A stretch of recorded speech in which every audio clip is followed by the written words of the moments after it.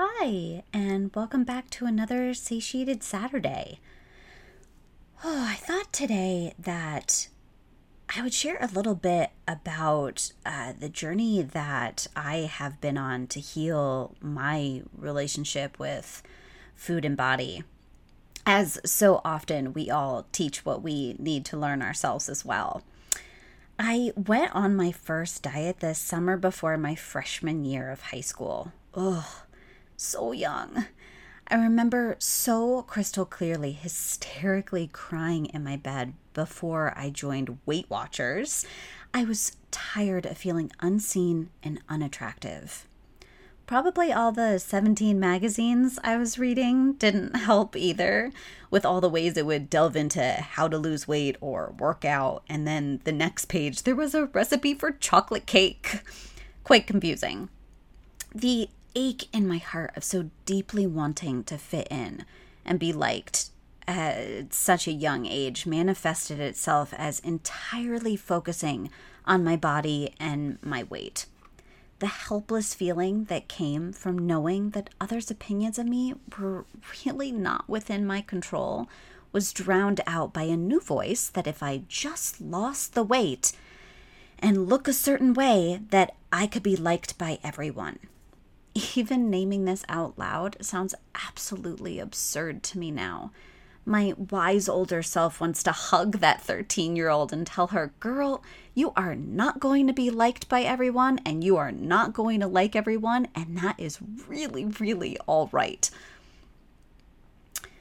So this focus on ensuring everyone accepted me kept me from feeling deeply loving and accepting of myself, and also stalled my ability to learn how to set appropriate boundaries in my life. It kept me from finding meaningful friendships, as I was not clear what friendships would feel truly nourishing to have. It kept me from satisfying relationships, as I got involved with individuals who did not treat me with respect. And it kept me disconnected from my body, not being able to truly identify what foods and in what quantity felt most satiating to my unique system. From someone who has been both underweight and overweight many times in my life so far, learning the difference between dieting and setting boundaries was crucial to cultivate a different relationship with my body, myself, and my food. So, what is the difference between dieting and setting boundaries? All right, so dieting mentality can include restriction, deprivation, disconnection, and a sense that you have to utilize willpower. Sounds like a blast. Now, setting boundaries can be focused on self-respect, self-nourishment, and self-empowerment. So if there is a food you have discovered does not feel nourishing and grounding in your body, then we get to change internal language from I can't have this, dieting mentality, to I don't want this, boundary mentality, for my health and vibrancy. This way you are putting the power back in you and less in the food, that you always have a choice in what is going to feel most supportive to you. Saying no to a food does not mean you are on a diet. We say no to a child that they cannot run with scissors to put their care and safety first.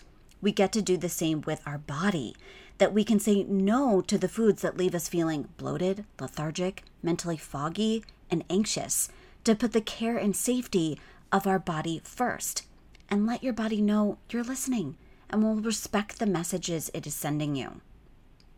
I have noticed that in practicing saying no more in my own life and to the foods that do not resonate with my system, that these boundaries can start to trickle into other areas where we get to explore and step into all that we deserve in your friendships, your relationships, your career, your physical activity, all the areas that you want to feel a sense of lightness, calm, inspiration, energy. The more that we actually say no, the more freedom we can actually feel in our body. Anything that gets in the way of that can be explored to discover if a boundary needs to be set. So what will you start saying no to today?